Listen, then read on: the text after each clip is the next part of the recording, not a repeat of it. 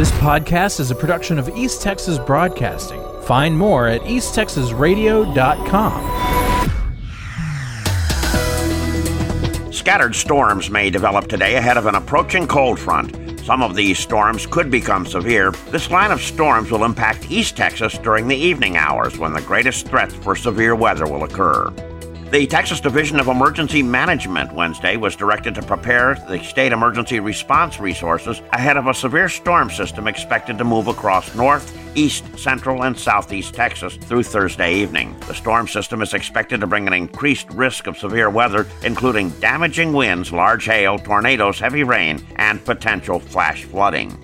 A bill filed in the Texas House Wednesday would give thousands of parents throughout the state access to paid family leave. If it passes, the Texas Workforce Commission would establish the Texas Family Fund, which would allow parents to care for their newborn or adopted child for up to 12 weeks with full or partial wage replacement up to $1,000 per week. The bill faces an uncertain future.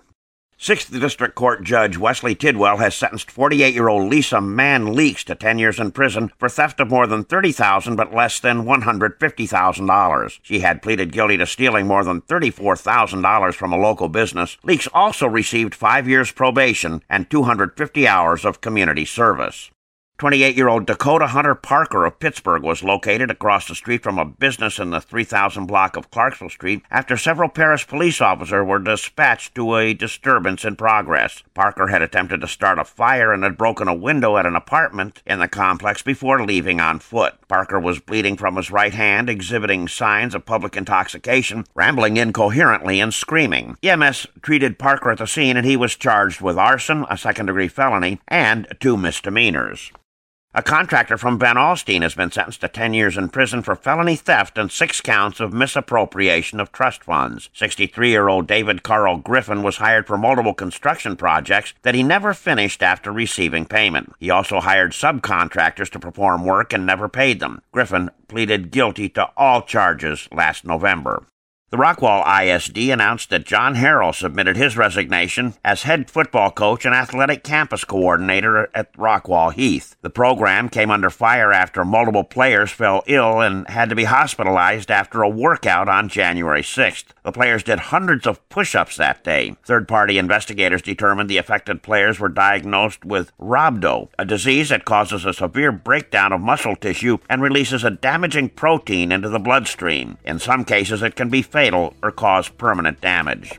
25-year-old Chasen H. Hunter of Mount Pleasant was arrested for assault on a peace officer, obstruction or retaliation, resisting arrest, criminal trespass, and criminal trespass of a habitation. No bond amount or other information was available. 2 18-year-olds were killed and a third was seriously injured in a single-vehicle crash at about 1:30 a.m. Sunday morning in Franklin County. The initial report from the DPS indicates that a pickup driven by Grayson Mayberry of Winsboro was southbound on FM 115 near Winsboro when the vehicle left the road and crashed into a tree. He died at Christus Mother Francis in Winsboro. Seth Greiner of Picton was also killed. Landon Andrews of Picton was transported to a Tyler hospital with serious injuries. I'm Dave Kirkpatrick.